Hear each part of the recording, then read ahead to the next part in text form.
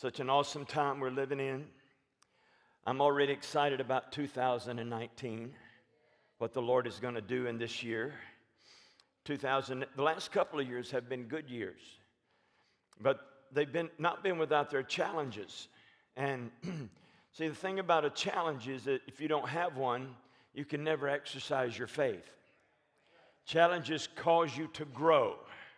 That's why the Bible says that when you enter into diverse temptations, or actually the Greek word for that is trials, is that it increases, to count it all joy, because what it does, it increases your faith in the Lord. It causes you to act in faith with Him so that you can begin moving forward in your destiny in Jesus' name. And I'm excited about our destiny here in Florida, in your life, my life, and at Kingdom Gate. And we just decree that the Lord's favor is upon you. How many of you got your handout? How many of you don't have it?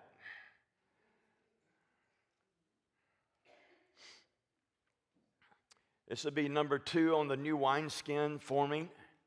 Chuck prophesied about this new wineskin forming. Others have been prophesying it. This year, 5779, the Hebraic year, is the year of the new wine and the new wineskin. As we move into 2019, everybody else will catch up with what the Lord's been saying for 3 months.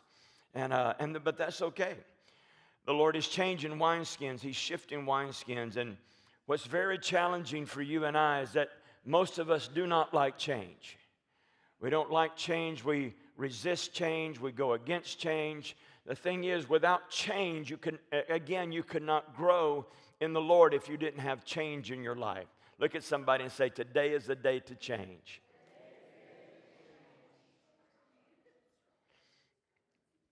Now, subtitle of this message is, will you make the cut? Because changing requires you to change. So will you really change in this new era that we're moving into? Now, back in August, I received a gift, and some of you have heard about this, and I think I've shared it here once. But I received a gift of a handmade skinning knife. And this is not a $100 knife. This is a very expensive knife. Some of you would be appalled at paying $100 for a knife. But when you go to get a real good knife, you have to pay over $100 to get a real good knife. And so this one right here runs around $500. And it's handmade by this bladesmith. And I'm going to read you the testimony of the lady that gave one to Dutch and I, both of us.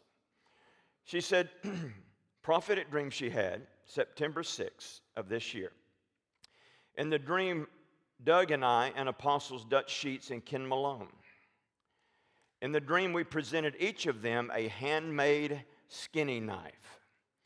The next morning, I told Doug about the dream and began looking for these knives. I had no luck. But I began to ask the Lord, why were these knives specifically skinning knives? And I heard the Lord say, these apostles need skinning knives to complete the removal of the old wineskin and to remove it cleanly. As I heard this, I knew in the Spirit that the Lord meant by using the term cleanly was describing the cutting away of the old wineskin in a manner of character and integrity. I love that. This would be strategic also in preparing the new wineskin in the new era. The next day, I received a friend request on Facebook from a bladesmith who lived in Texarkana, Texas, where we would be attending a conference. Both apostles would be speaking at this conference that weekend. The bladesmith had 2 beautiful skinning knives available. He usually never had these in his possession, as he usually forges custom knives individually. I told him about my dream when he realized who the knives were for, and what I heard the Lord say. He was very generous, and we purchased the knives, attended the conference, and gave it to him on August the 14th. And I probably will never skin a deer with this. I may want to skin somebody's hide, but because it's very valuable to me.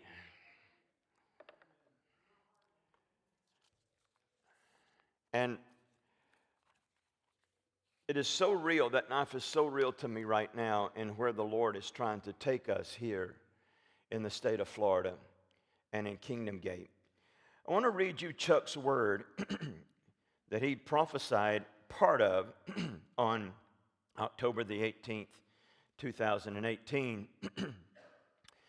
So he says, see, we've been in our place for 7 years, talking about glory of Zion. At the end of 7 years, the wineskin shifts.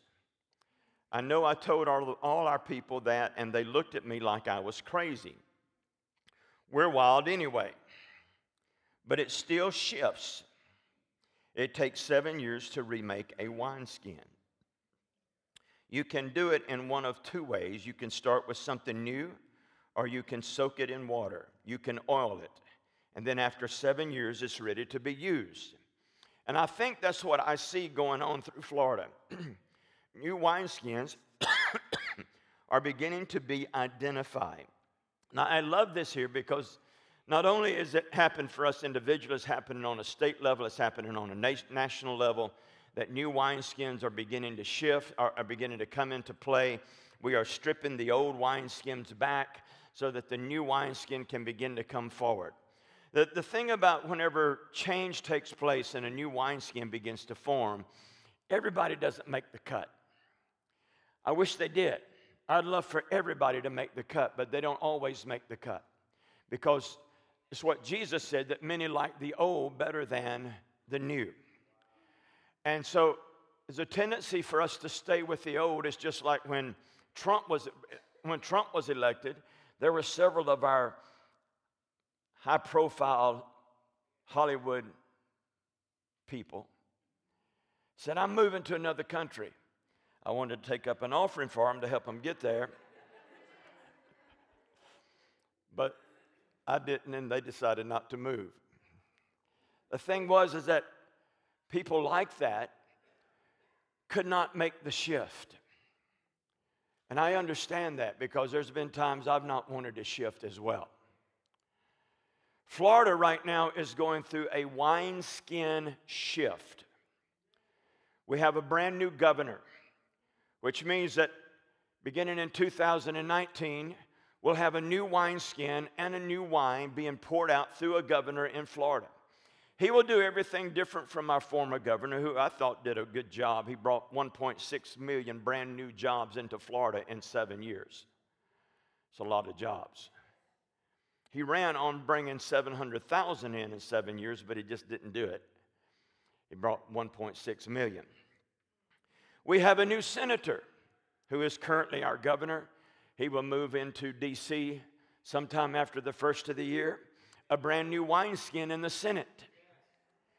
So there's a new wineskin and two new wineskins in Florida that we're seeing beginning to take place. But there's also, after Hurricane Michael, a restructuring that's going on in Panama City, Bay County, up in that Panhandle region. There's totally new wineskins that are being formed in that region and territory, so much so that the people who lived there, immediately when the hurricane took place, they had to begin thinking differently. Immediately. They couldn't just sit around and say, or unless they wanted to die, and say, woe is me. They immediately had to get up and to respond to the devastation in a positive way if they're going to move forward. And see, this is where we blow it many times, is that when the winds of reformation come into our life, and you're going to have challenges from now on. You're going to have challenges from here until Jesus comes, or until you go and visit him, or live with him, that better word. But when those challenges come, you have to respond in faith, because it's creating a new wineskin in your life when those challenges come. So here's one of the things, I'm just throwing this in for free, it's not even my message. Here's one of the things that you do when you come across adverse circumstances. If you want to respond in a positive way, you begin taking this word right here and you begin saying this word out loud. My God shall supply all my need according to his riches and glory by Christ Jesus. I am the head and not the tail. I'm above and not beneath. He opens the good treasure of his heaven and pours that out upon me. Everything that I set my hand to do is blessed. Steps of a righteous man are ordered by the Lord, and he delights in his way. Though he falls, he shall not be cast down, for the Lord upholds him with his hand. He has shown you, O man, what is good and what the Lord requires of you, but to do justly, to love mercy, and to walk humbly with your God. Amen. And you just keep on going, because what happens is when you do that, you begin, instead of responding in the negative to the circumstances, negative circumstances that have come, you start responding in faith. And this word right here, now you got to get this. Your emotions are not going to change the situation. Can I have a witness on that? Your emotions, your trauma attitude is not going to change the situation. It's when you begin responding in faith to his word that then the situation begins to shift. Say, we're shifting things. Look at somebody and say, shift happens.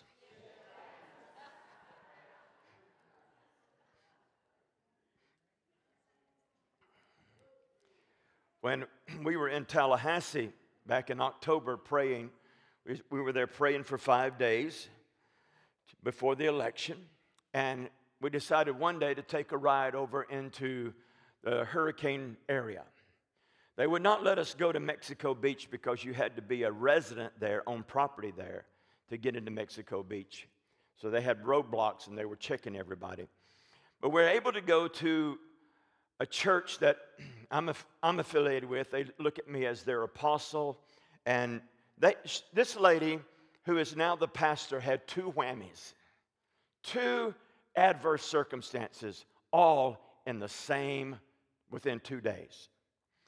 One was the hurricane hit them, tore their church up. They were not able to meet in it for quite some time. But the worst thing that happened was that the day before the hurricane got there, her husband of many years passed away. He had cancer. Good man. We've known him for years. Preached up in their church many times. As a matter of fact, she's going to do a memorial service here sometime this coming year, and I'm going to go up and help them, because they were not able to do a memorial service for her husband because there was no place to meet. There was no electricity. He was still at the funeral home 3 weeks after the hurricane. And so finally they had one service at the graveside, and they buried him there at the graveside. That was their service. But they're going to do a celebration of life service sometime after the first year, and I'm going to go up there and help them. But we went by to see them, and the first thing that happened is that when we got on the property, they were feeding people. Now, you would think this lady and all her trauma would be at home crying and whining, because not only has she lost, her church is torn up. She didn't lose the whole thing, but it's torn up. They can't meet in it. It's leaking all on the inside. Not only that, she's lost her husband. And then when she sees me, she comes running out. She's weeping and crying, throws her arms around me. I start crying, throws her arms around me, and she said, I knew you would come. I knew you would come. And we started looking at her attitude. That her attitude was not an attitude of woe is me. Her attitude was that of gratitude. They were cooking hamburgers and hot dogs. They had one of those bouncy houses for kids, out there. It's kind of a fall type thing. And kids were getting their faces painted and stuff like this. And they were giving away clothes. They were giving away mattresses for people who lost their bedding, and sheets and bedspreads and all of that stuff. But she shouldn't have been doing that. She should have been whining and crying and complaining over her situation. But like David, she encouraged herself in the Lord. And she called me the other day. She said, we've just had our first meeting back in the building again. We're back in there now. She didn't even have anybody to secure the roof to where it would not rain on the inside. So before I left, I got on the phone, because I know a lot of people in Florida. I got on the phone, and I got people there to put tarps over their roof within the next 2 days. Wineskins are changing and shifting. We have to shift with them. There's also this shifting of the wineskin called a coastal awakening that God is focusing on right now. The coastal awakening is going to be the new wine. Matter of fact, our conference coming up in April, we're going to call it Coastal Awakening. But it's going to be, we're going to have a new wineskin, especially here in our house, a new wineskin that will think on a level of, I'm now responsible for this coast over here, from Jacksonville down to Key West, and for this coast over here, from Pensacola all the way to Key West. That's our responsibility. And it's going to take a new wineskin, because a wineskin is a mind skin. It's going to take a new way of thinking. Our house is shifting, and I'll talk more about that. The ministry also is going through wineskin shifts. Churches and ministry go through these things. They go through wineskin shifts. Some make the cut, some don't. You might ask yourself, how can I make the shift? I'm glad you asked. The answer is update or vacate. That was a word that Jane Hammond gave us. That you update with what the Lord is doing, or you vacate what He's doing. Now, when Cheryl and I got filled with the Holy Ghost back in 1976, we were updating while a lot of people around us were vacating from us. They didn't want to be around us anymore because we had stepped into a new wineskin, new way of thinking, and new wine, receiving the baptism of the Holy Ghost. We had death threats. We had death letters sent to us. We had people send letters to us to tell us to leave this county, those things like that. The thing was that she and I were never traumatized by that. We just weren't. We were never traumatized by it. I'm going to camp right here a little bit. You need to quit babying your trauma.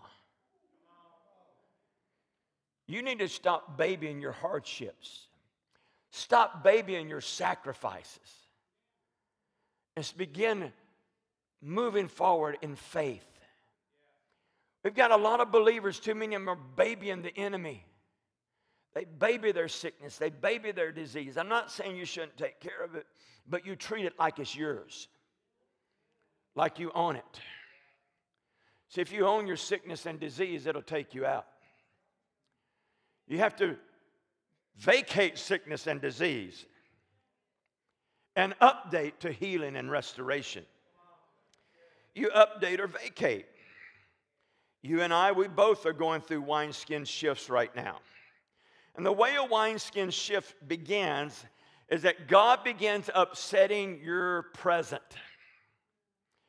That's a good word right there. Otherwise, we would just hang out and enjoy the old. Boy, this is good old wine, isn't it?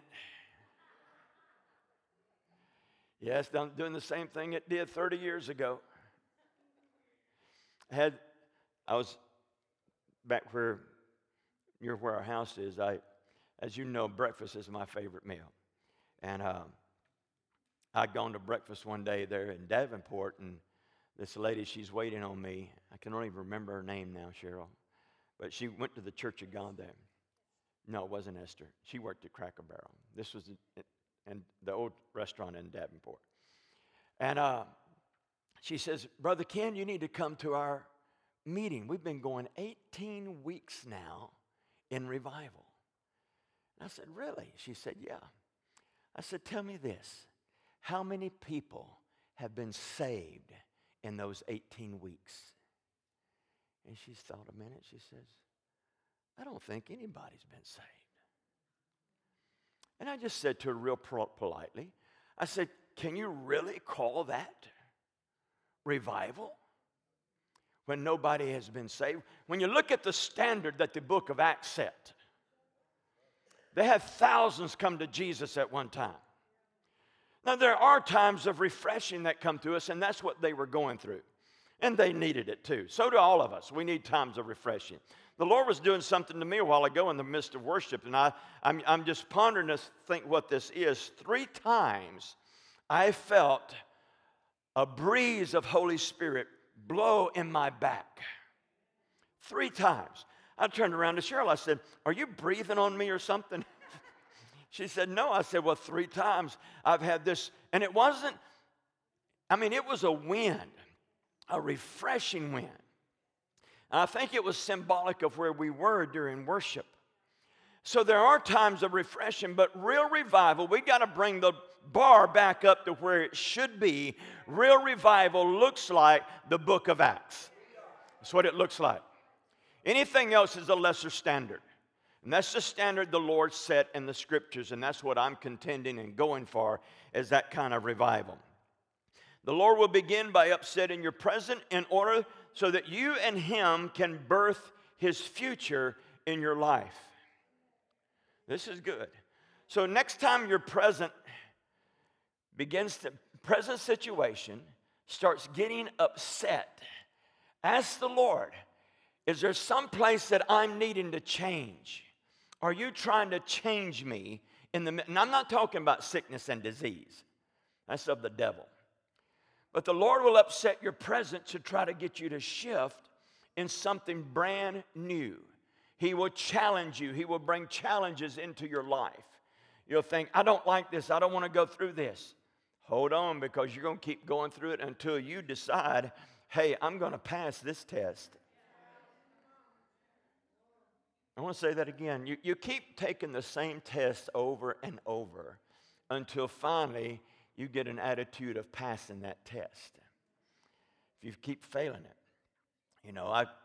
I was telling Bain and Patty the other day, Bain is a school teacher, and my 8th grade math teacher taught my dad. She's gone on to be with the Lord now. Her name was Mrs. Bowler. And I'll never forget sitting in class one day in the 8th grade, and I'm looking out the window. And she's up there teaching. And she said, Mr. Malone, turn around. Look at me. I didn't want to do that. I want to look out here because I didn't like what she was saying. How many of you liked going to school when you were a kid? Kids today love it. I did. I never loved it. And a few of you did. She said, your dad sat right there and did the same thing that you're doing right now. He would sit there and look out that window you're just like him. Now you turn around. Now, I didn't want to turn around. But Miss Bowler trying to shift my wineskin. And she had a paddle that would help you shift wineskins.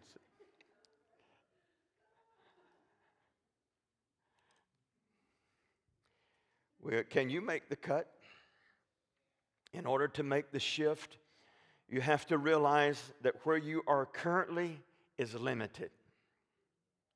It has limits, destiny limits, sphere limits, limits of anointing, gift, prosperity, limits of time. I know there's sometimes that people stay in a current situation way too long, and they don't get out of it. Now, we're going to look at a story on this, 2 Kings, chapter 6. Elisha has come on the scene here. Powerful man of God. He was raised up by his spiritual father, Elijah. Now he's become a spiritual father to a group of people called the sons of the prophets. It begins saying in verse 1, I'm reading now the New American Standard. We have that Bible up on the screen? Okay. It says, now the sons of the prophets said to Elisha, behold, now the place before you where we are living is too limited for us. Now I love this New American Standard version of this, because it's showing here these prophets are realizing that where they currently are has become too confined. They are bordered in, and they are called to have borders that are expanded. He goes on to say, he says, please let us go to the Jordan, and each of us take from there a beam, and let us make a place there for ourselves where we may live. So he said, go.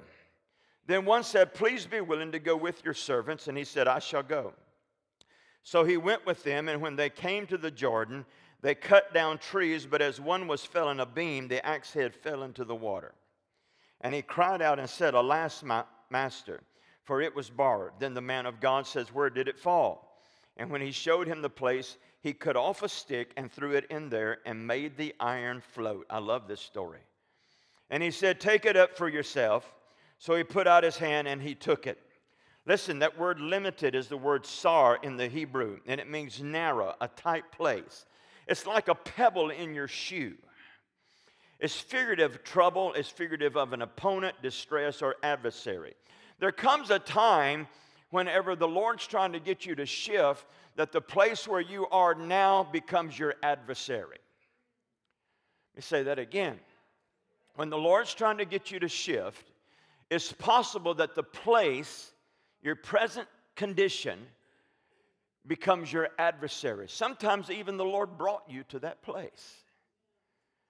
I'll never will forget, Cheryl and I built our first house at the age of 25. We moved in the first home that we built in 1979. We moved into this home. We had 2 kids at the time. 2 more were on the way in 1980. They were just a twinkle in my eye at that moment, but they were coming. And we built this new home, and then God began tugging on me to go full-time in the ministry. And Cheryl resisted me.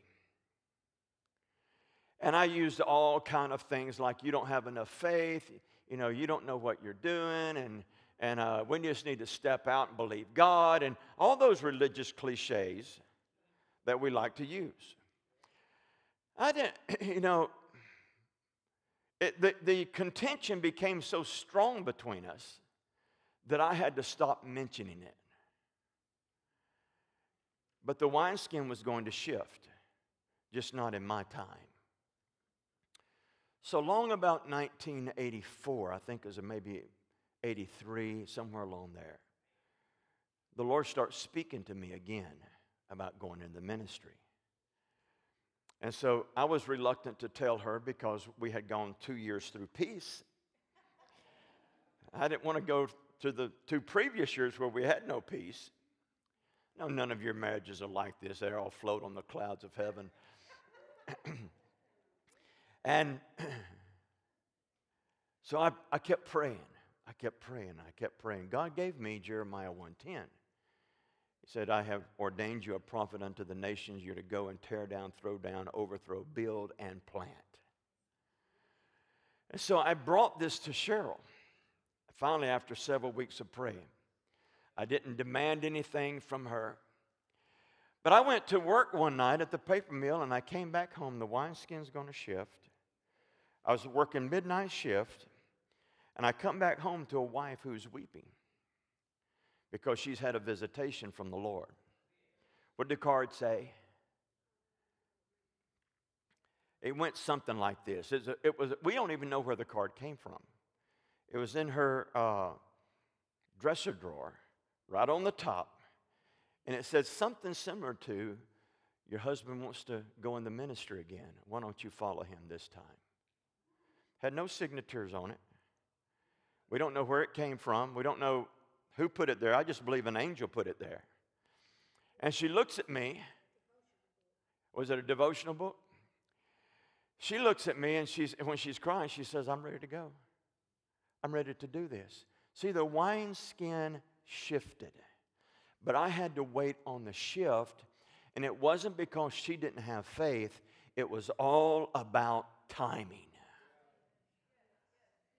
And sometimes many of you get impatient, and part of that is to keep you pressing in faith, but there's also a timing that you have to follow in order to see God's plan fulfilled. So here she is, she's grabbing me by the hand, she's saying, let's go, and I'm thinking, is this the same girl? Is this the same one from 2 years ago? I'm thinking to myself, what's going on? She said, and this was the big thing. The big thing was, I'm not leaving my house. She custom built it. She put everything in there that she wanted. I did get to put a deer head on the wall.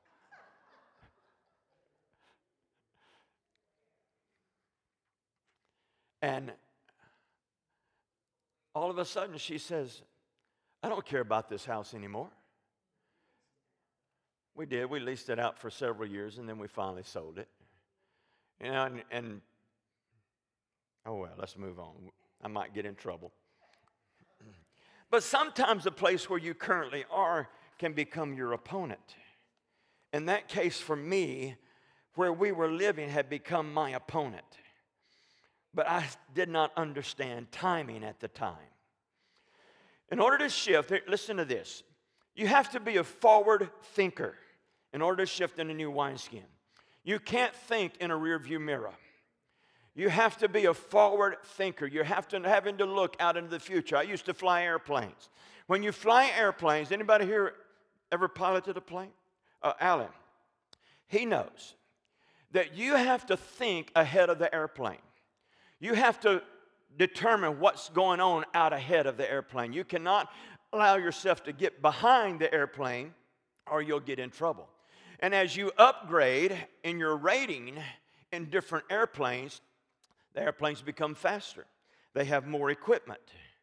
And then all of a sudden you have to even think beyond what you were thinking in this little Cessna 150. Now you're flying in a Comanche and you're having to think way beyond what the 150 was. See, in changing wineskins, you have to be a forward thinker. You can't look in your rearview mirror at what's behind you. You have to look forward. It's a good word right there. Listen to this. Remember that everyone was to take a beam in this scripture? Everyone is called to serve. If you're telling me you're called into the ministry and you won't clean the bathrooms at the church, you can just forget it. You've got to learn how to serve. And in serving, that helps you shift wineskins. Because all of a sudden, you're serving out of your gratitude to the Lord. There's been several times, and people said, I didn't know preachers did that. There's been several, no, I don't want to do that. There's been several times that I have stepped in and served, and people would say, pastors don't do that. Preachers don't do that. I didn't know that they were not supposed to do that. I thought everyone is called to serve. If you're called to the ministry, you're going to have to learn how to serve. You're going to have to learn how to wash people's feet. You're going to have to learn how to get down and dirty. You're going to have to learn how to do things you don't really want to do.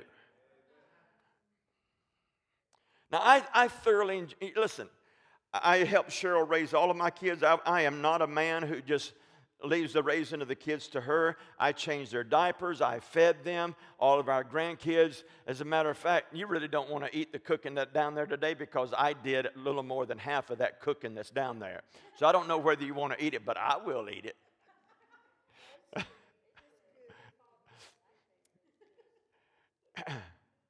And I thoroughly enjoyed my kids and raising my kids. I changed their diapers. I fed them bottles. I cried when they cried. I disciplined when they needed to, and I didn't want to discipline them when they needed it. Did all of that.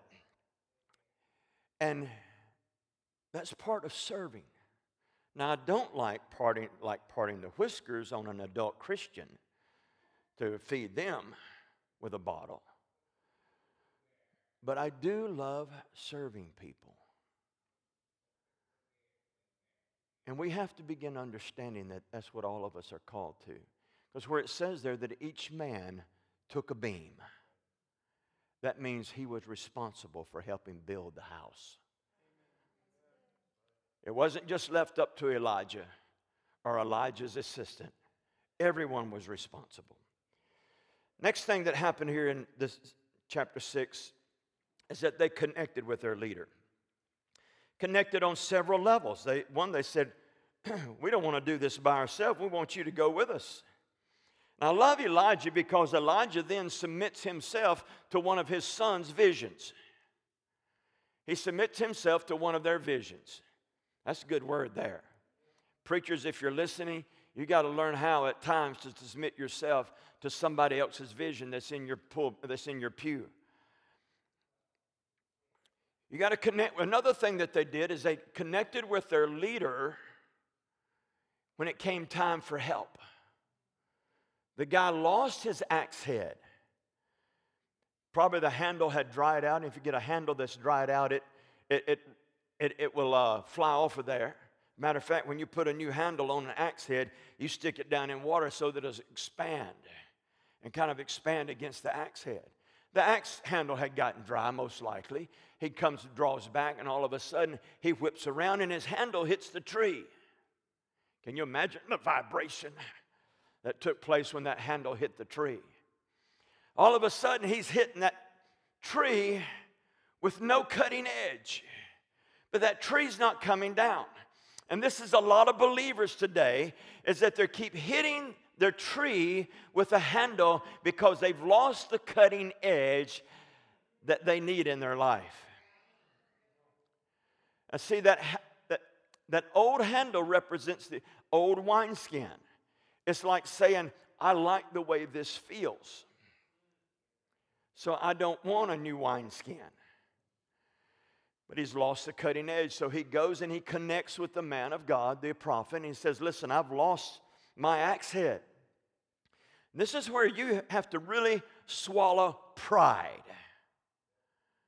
Because we all have a tendency to like to do everything by ourselves. And sometimes you need to call on the man or woman of God to speak to the stick, to throw it in the water, to make the axe head float. We have a tendency, all of us do, especially if you're from the South. We're a very prideful bunch of people. We don't want help. We don't need help. I can do this by myself. Anybody familiar with that? Probably people up north do the same thing.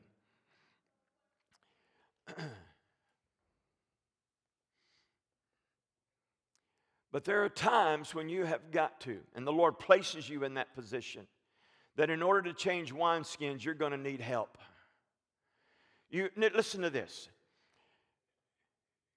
When you want to grow into a new wineskin, you need to connect with people who are already there. Doesn't mean you don't hang around your peers, but your peers, they're probably in the same wineskin you are. And so they're not going to move into the new one. But if you make a wave, they may move into the new one. So that means you've got to start hanging around with people who are already where you want to be. It's a good word there. Whenever the Lord spoke to me and spoke to me verbally in 1999 and said, I'm shifting you to an apostle. And I didn't know what it meant, so I put it on a shelf. And then Cindy Jacobs calls me out of 1,000 people, Cheryl and I, and she said, I've placed upon you a mantle of apostle, but you've resisted this, and I resist no more. There was a whole new wineskin. I cried and I whined and complained. I told the Lord, I don't know how to do this. And I kept telling Cheryl, I don't know how to do this. I told our church congregation, I don't know how to do this. And finally, the Lord, because I kept complaining, he said to me one day, he said, fine, if you don't want to do this, I'm going to find somebody else. I said, no, we're going to renegotiate this. You have to be a forward thinker. You have to serve. You have to connect with a leader. That's when I connected with Dutch. And then you have to do the stuff in the new place. Now, this is important. Listen to me. All you that have been hanging out in the old local church wineskin model, it's time to move to the new place and begin doing the stuff in the new place. Otherwise, you stay in an old model. Hello. Do the stuff in the new place. Operate in your new wineskin. Don't go back to the old. New wine will flow into new containers. That means a new wineskin. New wine is going to flow there. Start thinking, I'm going to do things differently. I'm going to move into this wineskin. Yes, here's the way you got to start thinking. The Lord has now made me responsible for both coasts of Florida. New wineskin. The Lord, he spoke to me this week when I was doing this, putting this together.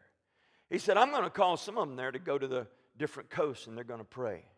Some of them are going to go and worship. Some of them are going to be sent there to prophesy. Some of you are going to be called to go to some of these different coastline areas. Some of you are going to go there to pray. Some of you are going to prophesy. Some of you are going to go there and fast and just cry out to the Lord. Some of you are going to go into worship and just worship the Lord for maybe 2 or 3 days over on a coastline. Because, see, He made us, because the word was released here, He made us responsible for that word. And in order to be responsible, I have to move out of the paradigm that my territory only consists of where I live. Maybe your territories might be Brevard County, but it's not any longer. It's now both coastlines. I find it amazing that when Cindy was here in October 2nd, 2016, that she prophesied that the Lord would release His glory on the coastline and the coastland. Both of those. And then Chuck comes in and prophesies the same, similar thing when he's here. Now listen to this. Let's continue on. Don't let failure be your focus. You need to see success. Say that again. Don't let failure be your focus. You need to see success. You need to really believe that God wants you to succeed. Let me say that again. You really need to believe that God wants you to succeed. Patty, she's a realtor. Every time she gets a house that she's got to sell, she texts Cheryl and I. She probably texts some of you, and she says, I got to get this sold, and I want you to pray. And so we immediately go into prayer. We pray with her for several things. One of the things that she's doing what the guy who lost his cutting edge did. She's calling on the man or woman of God and saying, hey, I need some help. She just recently had, can I talk freely about this? Okay, I'm going to do it anyway. She had a multi-million-dollar listing. One house. And she calls us and she said, pray. And so we started praying. Then it was about to fall through. And she texts us again and says, pray. So we start praying. And then was it last week you closed on this house last week? And I want her to succeed like that every time she gets a listing. Because when she gets a multi-million-dollar house sold, it's more money in her pocket. She's going to spread the wealth too, like Bernie Sanders. She's going to spread the wealth around and say, hey, I want to give some to Forerunner. I want to give some to Kingdom Gate. She bought two brand new chairs back there in the back that are in the back room back there for the green room. And I want Alan to succeed. I want every one of you here to be successful. And in order to do that, we have to stop thinking in terms of failure. When you think in failure, you're constantly looking in the rearview mirror of life at where you have been. And as long as you do that, you're never going to succeed. You have to look where you're going. You have to be forward focused. You have to be what the military calls a forward observer. Forward observer, in case you don't know, he goes out ahead of the unit and will blend himself in the terrain, either dressing like the enemy or either getting in the sand and burying himself in the sand or in the foliage, whatever it is, looking like the foliage. He puts himself in proximity of danger, and then when he finds out what the enemy's doing, he relays it back to the unit, and the unit can then begin to attack the enemy's strategies because they know what they're doing. You need to call for the man or woman of God to help you. You need to receive prophetic instruction. Now, this is very good here when changing wineskins. Because if you're not willing to receive instructions, you're not going to go very far. And if I give you some instruction, or Pastor Kendall or Pastor Pam or Brian or Alicia give you some instructions and you don't follow them, we're not going to be mad at you. But if our instructions are going against your grain, sometimes you may need to think, God is calling me to change wineskins. You're not going to always like what the man of God has to say or woman of God. But if it rubs you the wrong way, turn the cat around. You ever heard the story, rubbing the cat the wrong way? Turn the cat around. In other words, think differently. And Dutch and I have a great relationship, and I don't think I've ever done, he's given me instruction several times. Given me correction once, instruction several times, and I've always received it. And whatever he told me I need to do, that's what I've always stepped into, and I did that because I believe that he hears from God. And now he and I have such a relationship that if I don't do it, he's still going to be my apostle tomorrow. He's still going to be my friend tomorrow. It's not one of these situations where we stop running with each other. But if I get to that place where I don't want to do that instruction, I need to ask myself why. Why don't I want to do it? What's keeping me, holding me back from moving forward? And then another point there is that notice that Elisha didn't take it up. The man who lost it had to take it up for himself. You take it up. Don't ever expect the man in the pulpit to do the ministry that you're called to. They're not called to do that. You need to do your stuff in that sphere that God places you in. Listen to this. I want you to have freedom to change. That is something that is required in moving into a new wineskin. You have to have the freedom to change. I want every one of you here to be free to change in what God wants you to be. In order to move into the new wineskin, you have to defy the religious traditions of men. Sometimes our programs, gifts, talents, ministry, buildings, the old way of doing it becomes an idol to us. Hello? Sometimes this building can become an idol. I know when I left where I was over in Davenport, church I had over there, we brought in a daughter in the Lord to be the pastor. Her and her husband had been youth pastors down in Bogota, Colombia. And she married a Colombian. And when we got ready to leave, she called us. She said, "We're coming back." And I said, I know who we're going to put in there. And so as the transition is taking place, I said to the original congregation that I had, I said, don't you ever say to them, this is the way Ken did it.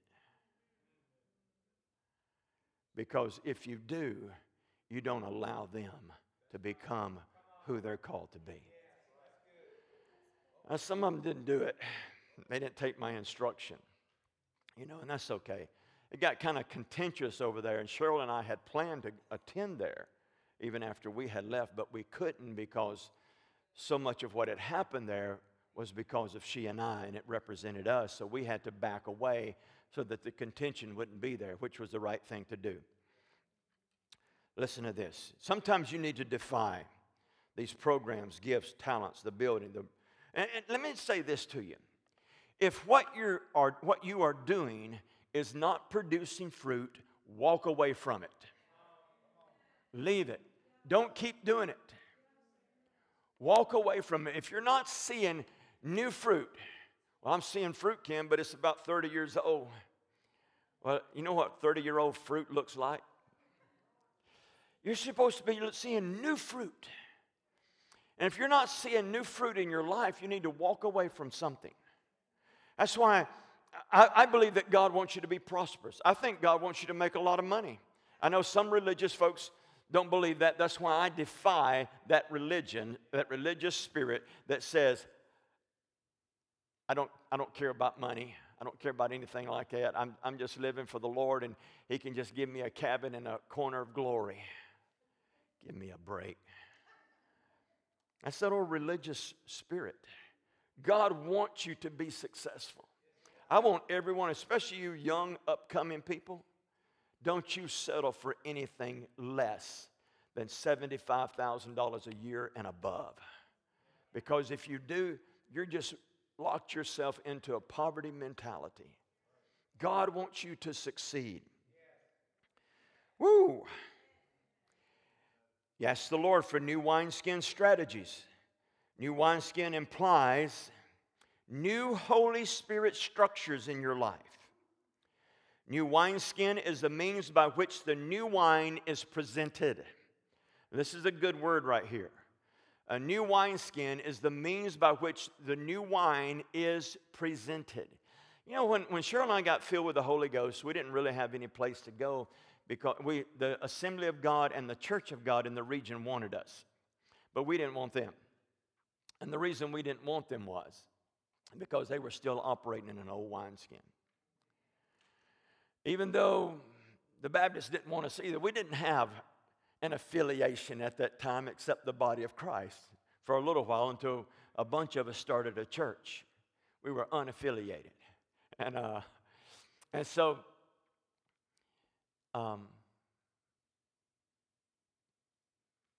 we began moving into this new wineskin while the old wineskin was persecuting us. Never will forget what was popular in the charismatic days was this right here.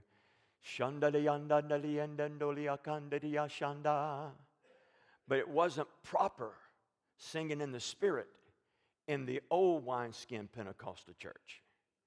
It wasn't proper. We danced before the Lord, and you know I don't dance. I just do a little shuffle. You know, we danced before the Lord, but that wasn't proper. And they said this, unless the Holy Spirit hit you. And I said, the Bible says that David danced before the Lord with all of his might.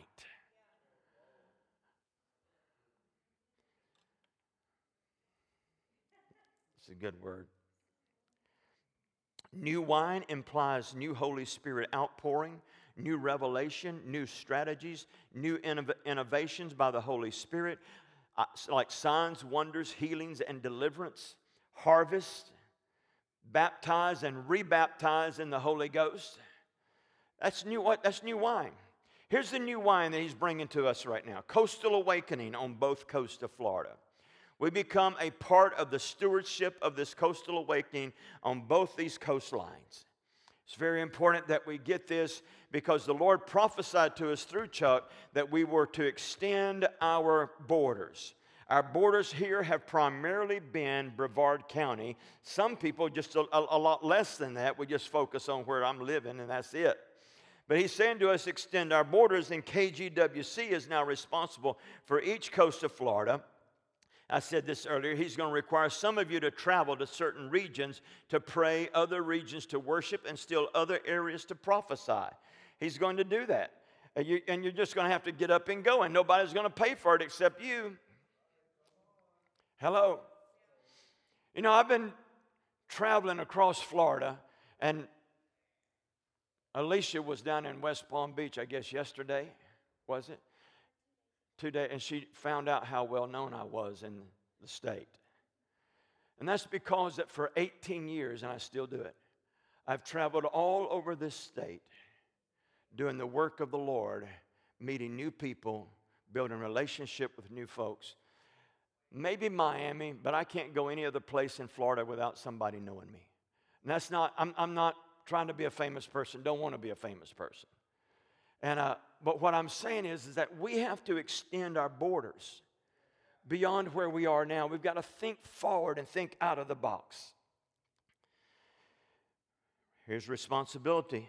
Chuck said, the Lord actually showed me that if this doesn't move in Florida, you're going to have a problem seeing the whole East Coast taken.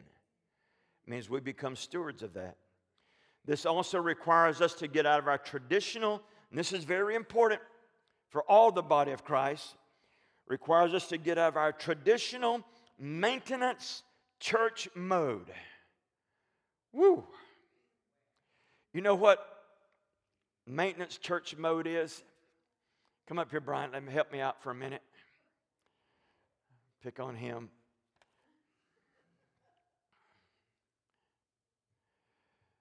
Typical maintenance church mode. How you doing today, man? You need any help? What kind of help you need? Well, I need some money. Money. Okay. I got some. Typical maintenance mode is, man, I hope you're doing okay. If you're not doing okay, just let me know, and I'm going to tell you how you can continue to not do okay. Traditional maintenance mode is doing nothing to grow people. All it's doing is courting everybody, make sure they're paying their tithes, keeping the money coming in, make sure nobody's mad. Nobody's mad in the church. There's not any division. Nobody's mad at me. Sometimes I look to try to make somebody mad at me. I try to find a way we can make somebody mad. Here's what kingdom does. Just stay right where you are. Kingdom does this. It begins releasing words that says, grow. Grow. Grow in the Lord, Paul told the Ephesians, and the power of his might. You grow in the Lord. You start moving into territory you haven't been in before. Thank you, man. Look how much he grew. You start moving into territory you've never been in before. And this is the thing about it, that where God is taking you and I is that it's unknown to us. We've never been there before, so we don't understand what it looks like. Listen, let's move on. Get out of the traditional maintenance church mode. I got to back up and do this again. The church maintenance mode is totally focused on meeting the needs of the people. It is never focused on the kingdom. And it's not that people's needs won't get met, but the Lord taught us not to focus on our needs. He says, seek first the kingdom of God, Matthew 6:33. And all these things will be added unto you. So he never taught us to focus on needs. But the reason that the ministries become so need-oriented is that it moves people to come in and say, and the preacher will say, we'll meet your needs if you come here. And everybody wants their needs met. And then you begin creating a dysfunction between the pulpit and the pew because nobody's needs are really getting met because they have the same problem a month down the road. That's typical maintenance church mode. It's not saying that God won't do that. But there's times where we need to have meetings that we don't focus on anybody's need. Sometimes, some of you, and I'm not saying we're going to do this all the time, but sometimes you don't need anybody laying hands on you.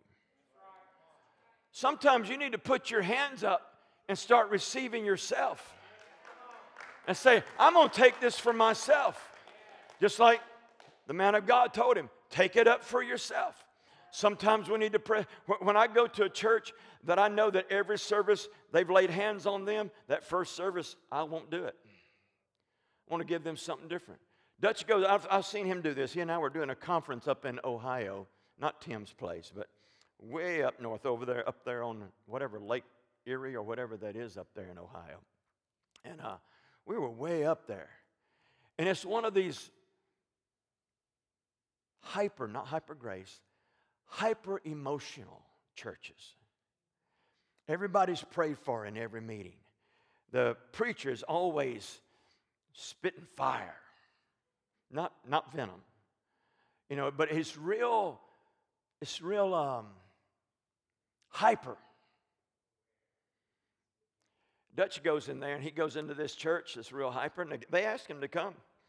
He stands there just like this, never moves. He goes into a teaching mode because they need a different kind of wineskin than just that hyper wineskin. Then I've seen him go into a place where all of them is just one of them somber places, and I've seen him set the house on fire because he's shifting wineskins. Listen to this. We'll move real quickly here, get you out of here. This will be one of my many closings. We're moving into a kingdom mentality so that you possess this harvest apostolic hub that God has placed you in here. An apostolic hub, its focus is on seeing the kingdom of God manifest in the earth. And when that kingdom manifests, if the Lord wants to meet the needs of the people, that's totally all right. But if he wants us at times to focus on the state of Florida or focus on the nation or focus on the election, we're going to do that too. We're not just going to say, hey, we're here to meet everybody's need, because we're not. We're here to represent the kingdom of God in the earth. When most churches focus on meeting the needs of the people, apostolic hubs focus to see Christ in a region. Example, Space Coast, Florida, and America. Cindy Jacobs prophesied to us And notice this, in her prophecy, and in Jane Hammond's prophecy, and in Chuck's prophecy, she never said, you're going to be a church. She never said, you're going to have good church services. She never said that. Here's why she didn't say it. Because this is not the church. This building is not the church. You can't do church. You can't go to church. You are the church. And you can't go to something that you are. Let's go to church today. Why don't we be the church right where we are? There's some Sunday mornings, I'll just get real honest with you. There's some Sunday mornings when I don't want to get out of bed. And I say, let's just be the church here today.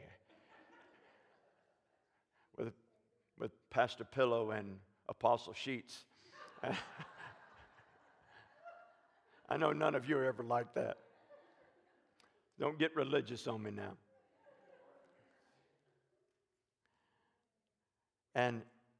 But here's what she did say. A house of prayer, a miracle center, a training center, an apostolic center, an anchor, a place of raising up young worship leaders, and many new songs being written. Let's look at what Jane Hammond said about us. That we would see signs and wonders. That there would be a healing well dug here. She said we would be a Reformation center. And I love this, the word Reformation. And you need to pick this word up because it's a word we need to get into our system, because you can have revival and not have reformation. Let me say that again. You can have revival and not have reformation. Revival gives you the opportunity. Awakening gives you the opportunity for reformation. An apostolic hub. An army of reformers. An army of watchmen. An army of intercessors. An army of prophets, both old and young. Notice that these two prophets didn't say, you're going to be like the church up here that's got 1,500 people, and they're blowing and they're going, and you're going to be just like them. She didn't say that. Neither one of them did. Here's what Chuck Pierce said to us. Gain momentum. Don't postpone any longer. He talked about the coastal awakening. And he said, we're called to defang the snake on a statewide level. We're called to gather watchmen prophets and to extend our harvest boundaries. If you notice in all of this, not either one of these prophets said, you just keep being the nice little church that you've been. They never said that. They're forward thinkers and prophetic. And they see God's destiny, and they prophesy that into your life. In Jesus' name, amen. Y'all stand up. We're going to pray.